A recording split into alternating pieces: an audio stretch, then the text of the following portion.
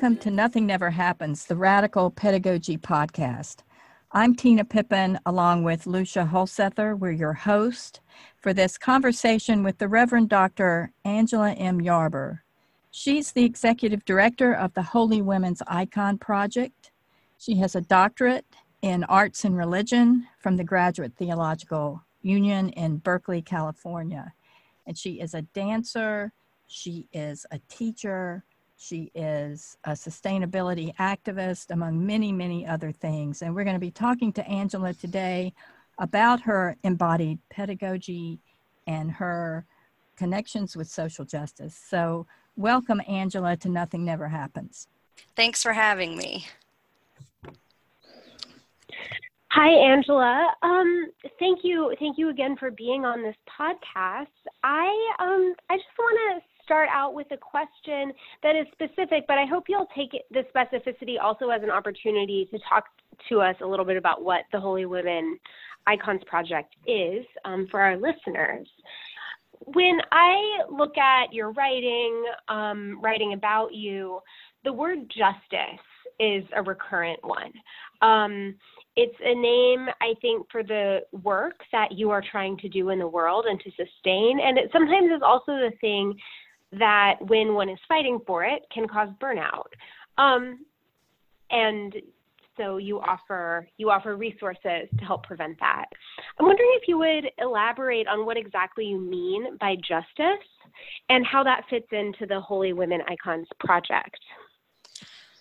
Well, that is a heavy question to start with. I'm really excited that you asked it. I think by justice, I'm always referring to social justice. And as an intersectional feminist and intersectional ecofeminist organization and person, I see that manifesting in a lot of ways. So I imagine you've talked about intersectionality before on this Radical Pedagogy podcast, but looking at all of those isms that are used to divide, oppress, and marginalize. So oftentimes as feminists, we are thought of as working for justice on behalf of gender, and that is important. But if we only work on behalf of gender, then we're also ignoring the issues of race, ethnicity, class, sexuality, ability, age, religion, all of those other things that for many people intersect, hence the name intersectionality, to create multiple oppressed identities within one person or one group. And so at the Holy Women Icons Project, we endeavor to empower marginalized women by telling the stories of revolutionary holy women through art, writing, and special events. These special events refer to some of the retreats that we lead, both in person in Hawaii when I go places, online, and to the academic courses that we offer in partnership with schools and seminaries. And I think much like the work that you're doing here at this podcast, we believe that education without the heart is no education at all. I believe that was Aristotle who said that. And that the thrust of our work isn't just knowledge for knowledge's sake, but knowledge to make the world a more just and equitable and sustainable and beautiful place.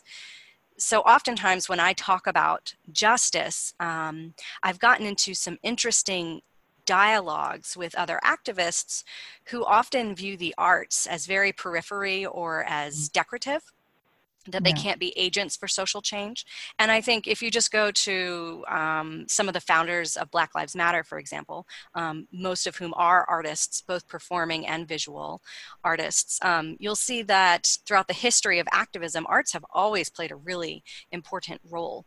And for me, at our organization, at the Holy Women Icons Project nonprofit, the goal of justice is beauty. And the example that I often give is that justice is not had when those who are hungry are fed cheap processed foods and those who are without a home are given a dank and rickety shelter. But rather when everyone is delighted and nourished by the foods on their plates and inspired by the beauty of their surroundings, then justice has come. To not just say that we live in this world that's full of deep pain and suffering and discrimination, while simultaneously saying that we live in a world that causes our jaw to drop in wonder at the beauty. I say this here on the big island of Hawaii where I live, and I can literally hear the ocean crashing. But to create a bridge between these two realities, to say we can imagine that a better world is possible. And through various forms of the arts and activism, we can work together to create that world. And I don't think that that's just some Pollyanna pie in the sky attitude. I believe it, as Tina Pippin has just come out of her class, that this is eschatological imagination, that this is creating heaven here on earth in beautiful ways. And that was quite a meandering response to your question, but I hope that that tapped on several things that can stir up again throughout this conversation. Yeah, well, one of the things that you mentioned is the place where you are, which is the big island of Hawaii, and your own enacting of place-based or land-based pedagogy. And could you talk a little bit about what it means to teach and to live sustainably and to make all those connections in terms of a holistic life where in the place that you are? Yes, I think that's such an important question and I have a lot of layered responses that are more nuanced than I can go into, and some that can be problematic if not nuanced properly. So one is the history of peoples living on Hawaii, especially for the Kanaka Maoli, which is the term for Hawaiian native persons, because the term Hawaiian can't be applied to me because I'm a haole, a white person living in Hawaii. So no matter how long I live for, I'm never Hawaiian because I'm not Kanaka Maoli, I'm a resident. But the history of much of Polynesian culture and of most indigenous cultures across the world is one of radical interconnectedness, which we see just in the word aloha here in Hawaii. So it's not just that commodified, baptized, capitalized version of aloha that white Christian missionaries in the military have put into place as they occupy these islands, but an acknowledgement of the breath and life in you, and in response, you acknowledge the breath and life in me, and not just of other people, but of all sentient beings. And in most indigenous cultures, and here in the Aloha Aina movement or Love of Land movement in Hawaii, it's also to acknowledge the breath and life embedded in the actual land here. So I'm on the big island of Hawaii, which is the home to Pele, the goddess of volcanoes. And if folks were paying attention to the news about a year and a half ago, you know that we had some pretty big eruptions 8 miles from my house, so I could see it from my yard, a bright red sky, where new land is being created. And so our island is bigger than it was a year and a half ago because lava expanded out into the ocean. That lava has hardened. Now we have new black sand beaches. So here, what's interesting is that so many of the things that that I believe personally and that the Holy Women Icons Project does, whether that's ecofeminism or living sustainably by off-grid living, so we're not tied into a grid for power, we get our power from the sun, our water from the rain, or the arts, or gender theories and feminism, and spirituality in these indigenous ways of knowing, and here in the Aloha Aina movement in Hawaii, those are all interconnected. So what we would see in most Western classrooms is that if you want to learn about sustainability or ecology, feminism, spirituality, the arts, you would need to take a minimum of 4 different courses to learn about those things. But what we're trying to do is acknowledge the interconnectedness of all of them, how they're mutually informative. And we have one course, for example, where we touch on all of those things, and that this is embedded and obvious in most indigenous ways of knowing. So when I go up to Mauna Kea, where there's current protections and protests trying to prevent the TMT telescope being built on one of the most sacred mountains here, the protectors would say at the free university they've created, Pu'uhuluhulu, in their classes on how to be a better haole or how to be a better white person, different advice for decolonizing living here. And so what my wife Elizabeth and I are trying to do with the Holy Women Icons Project here in this space and in the courses and the retreats that we lead is to honor the Aina. And what I say is to shine an excavating light on the women from history and mythology who have done this work. So I'll nuance that a little bit more here.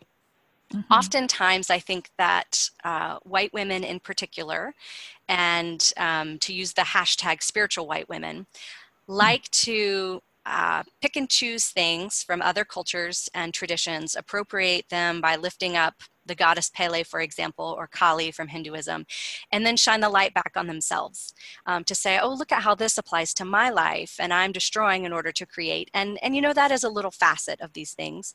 But instead to turn that flashlight around and shine it on these women from mythology and history in these excavations, because otherwise the stories remain hidden in the crevices of our canons at best, or strategically erased at worst. And so that's something that we're trying to do to reckon with our role here on an island that is already as yet colonized and being colonized and currently occupied by the military illegally, to say, what is our role in this as accomplices and allies? And that is to serve as interlocutors or conversation partners, so that when folks come out here, that we can say, you know, it's not just paradise and palm trees and sitting in a hammock sipping a Mai Tai, but that there's this rich history and this rich mythology and a current reality that's happening that is strategically erasing the lives and the land here. And that we have a responsibility as ethicist for my wife, artist for me, activist for both of us, to lift up those realities all simultaneously. Yeah. Thanks. Yeah, well, thank you for that. I wonder, just building on your answer here, so much of the work, particularly the retreats that you have and some of the pedagogical work that you do, is framed as happening on a kind of intersection of self-care and justice. And I wonder if you could reflect a little bit more about what that intersection means to you, especially as distinct from this hashtag spiritual white women thing that you just mentioned. What's the particularity that you're trying to get at by thinking about that intersection? That's a fantastic question, and something that I wrestle with regularly. There's a lot of talk with activists today about not so much self-care, but community care. And both in the retreats that we do and even in the course that we lead out here, Embodied Ecofeminism in the Arts, there's a big emphasis on Audre Lorde. And we see her quote a lot, and I think sometimes kind of ripped out of context, the notion caring for myself is not self-indulgence, it is self-preservation, and that is an act of political warfare. And it's interesting because there's a part of me that that has a really ick reaction when I see that on like on a thin white yogi woman's Instagram page or something, you know, where, it could be, if I unpacked that particular woman could be doing this radical work. I don't know. But that I think that sometimes that's thrown out there to say, like, treat yourself, girl, like, take a bubble bath, drink a glass of wine. And I'm all about, that's fine to do that. But the way that I explain it is, if you'll bear with me here, is with this parallel or analogy with a power saw.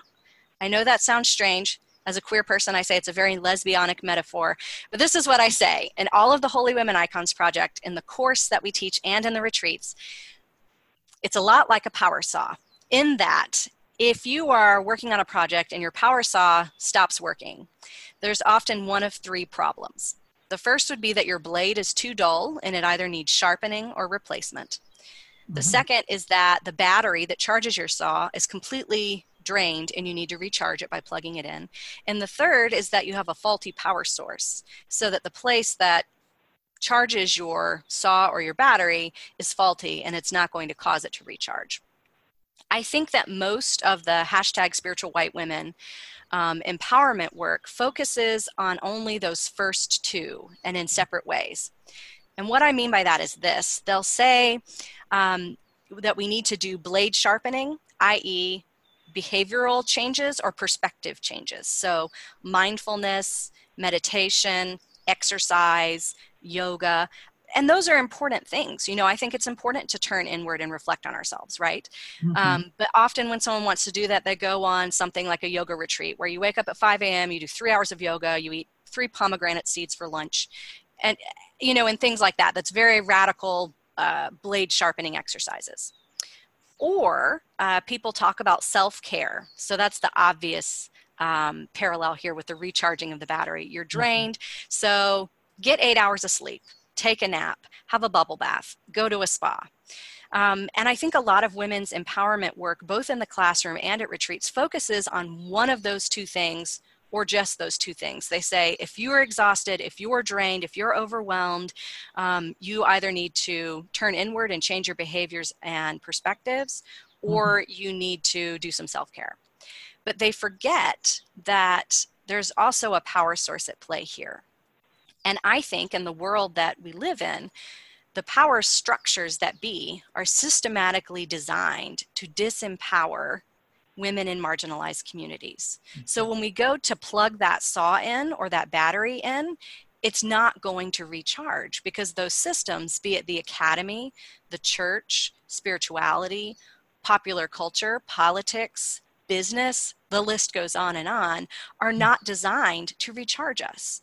So that would be like saying, get yourself some self-care. I've made you a bubble bath, and you get into the bubble bath and it's actually itch powder. So what we try to do at the Holy Women Icons Project at our retreats and in this course is to address all three of these power saw issues simultaneously. Yes, we need to turn inward and do some blade sharpening, but if you're still feeling exhausted, it's not because you aren't turning inward enough. It's not because you aren't working hard enough. It's not just because you need to change your perspective. And it's not just because you need a spa day or a day to recharge. It's because these systems are designed to disenfranchise us.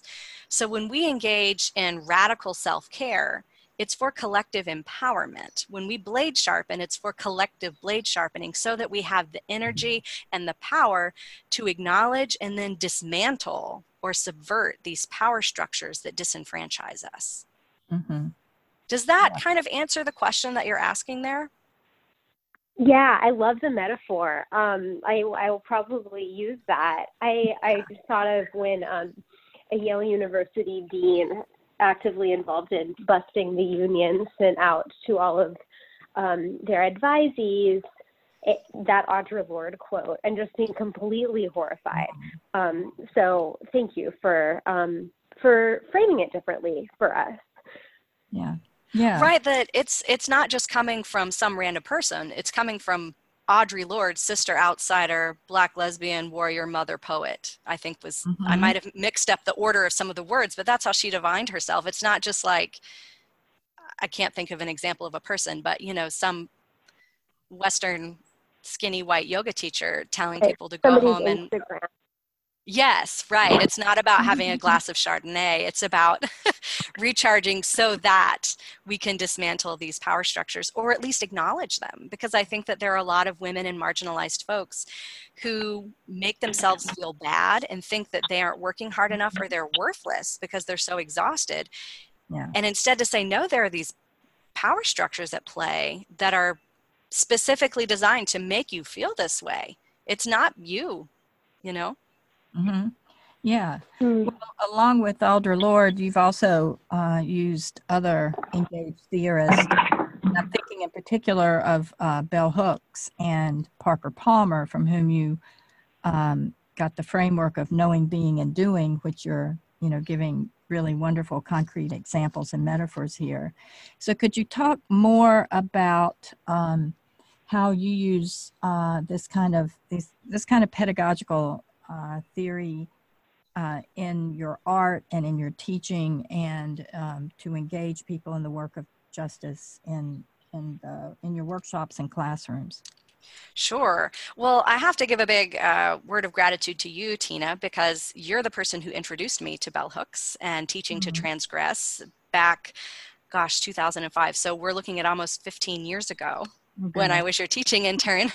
And there's a phrase from the text teaching to transgress that has accompanied me in every course I've taught, in every syllabus I've designed. The classroom remains the most radical space of possibility in the academy. Mhm. And I always remember, whether I was teaching during my doctoral program or when I was finished and taught at Wake Forest University, both in the seminary and in the Women's Gender and Sexuality Studies department, how confined I felt by most classrooms. With my background as a professional dancer, and even as someone who I don't dance anymore, I'm retired, but when I enter into a classroom space, being limited to desks and the walls is very confining for me. And I think that it's challenging in a lot of classrooms to get students up out of their desks, both because of the way the classroom is designed and because that's not how we're taught to value education, that it's supposed to be this very heady, ethereal, theoretical work, and that if your body or your heart gets involved, that somehow that makes it too soft. Mhm. And I encountered this a lot. I think of even in my PhD program, because I was focusing on dance as a form of interfaith dialogue. And I had a lot of great scholars who I greatly respected say things to me like, well, aren't you just leaping around a room, or Mhm. different Yeah. things like that. And now, since so much of my class happens outside, where students are literally planting and harvesting and getting dirt under their fingernails, and Mhm. mine too, that people see that as something that's altogether separate. And I Mhm. think a lot about these radical indigenous ways of knowing that have paved the way. I'm finishing up Robin Hall Kemmerer's book, Braiding Sweetgrass, Oh, and she's yeah. a botanist, right? And then also um, in her tradition, like, the plants speak and sing to you, but when she went into academic classrooms, they didn't see that as valid. And so this braiding together of these two traditions mindfully, I think, is really radical. And I think that Mhm. to separate them is a very Western notion. And bell hooks would talk about that, certainly. And so I think of this a really neat example that will lead me to the knowing, being, and doing framework of Parker Palmer. Mhm. Of when I started my doctoral program, I specifically went out to Berkeley to study with Doug Adams, who died my second year in the program. So I was finishing up coursework, Mhm. and he died way too young. But as he was literally dying, he was singing Man of La Mancha's Dream the Impossible Dream. So he was very happy to be reunited with his wife, who had recently died. And so I was bereft, like many in my field, and I was also without an advisor. Yeah. And so, like, you have this feeling of you're mourning, you're grieving, you don't want to disturb this, but you're also like, how am I going to keep going with my program? And who would it be to step up and become the advisor and the mentor for this queer feminist Baptist dancing person that I was, Mhm. but this world-renowned Buddhist scholar and priest and calligrapher, Japanese calligrapher, Dr. Ronald Nakasone. And in that, it was such a gift because he bridged a lot of Eastern and Western ways of teaching. He Mhm. interestingly grew up on Oahu, speaking Pidgin, and so now on Big Island, I hear the cadence of his voice everywhere I go. But we did this research trip in Thailand and studying Buddhist art and architecture, and we were up at this very tall mountain in Chiang Mai looking out over this beautiful rainforest, and he kind of walks up to me and just says, in a rather terse way, "I'm very glad you came on this trip. In the West, when you graduate, they say goodbye, but in the East, you're stuck with me for life." Mhm. And something about that has stuck with me because not only did he, of course, teach me about theories and methodologies and forms of interfaith dialogue, and I got to stand by him as he received an award from the King of Thailand for doing his work on Mahayana Buddhism. But that so much of the learning happens around shared tables where you're sharing a meal together, when you're hiking up a mountain to see a temple, when you're literally stepping into the shoes of another to dance their dances or participate in their rituals. And so that has really stuck with me in a beautiful way. And particularly as we're creating these courses here on Hawaii Island, where seminaries and universities partner with us to send students out here, to say that this learning doesn't just happen when we're sitting in a desk and having a conversation and reading theory. That is important. But also when we're planting and harvesting and knowing, being, and doing that. For example, in this class, before we actually start each day at 9:30, students are supposed to have 30 minutes in the morning to engage in some sort of meditative practice, whether that's running or sitting by the ocean or journaling or something to get their head and their heart in the right space to engage in this really important learning. And then throughout the day, they spend some time painting, doing this intentional creativity process that I have of painting icons, where each step of the process also involves reading, embodied exercises, rituals, guided journaling, meditation, so that then they leave with this tangible work of art that reminds them of the work that they're doing, in addition to working in a garden and doing research and having dialogues and debates and all those things that one would traditionally do in the classroom. But I think that when we operate in this framework that Parker Palmer lays out of knowing, being, and doing, that has to thereby involve the head, the heart, and the body. And to sever any one of those means that you're not getting a full holistic education, that it's not deeply in your bones. And I know that in a lot of the courses that I've taught, and even in my own work, when there's some movement or gesture that goes along with it that I can do in my body, then I know the knowledge and the wisdom has become real for me when it can be moved in my body. And I think that that's true. Even, I have 2 young children, and we're doing this homeschool co-op here. And that's the way you teach kindergartners and first graders. And there's something that happens when students finish elementary school where it's like people say, oh, well, your head and your heart don't matter anymore. And you just need to carry your head throughout the rest of your education. So a way to bring all of those together and say, my body can teach me amazing, radical things that my head alone cannot. And the same is true with our hearts. And that doesn't make it soft or unacademic. It makes it holistic and embodied and engaged in a real world. Yeah.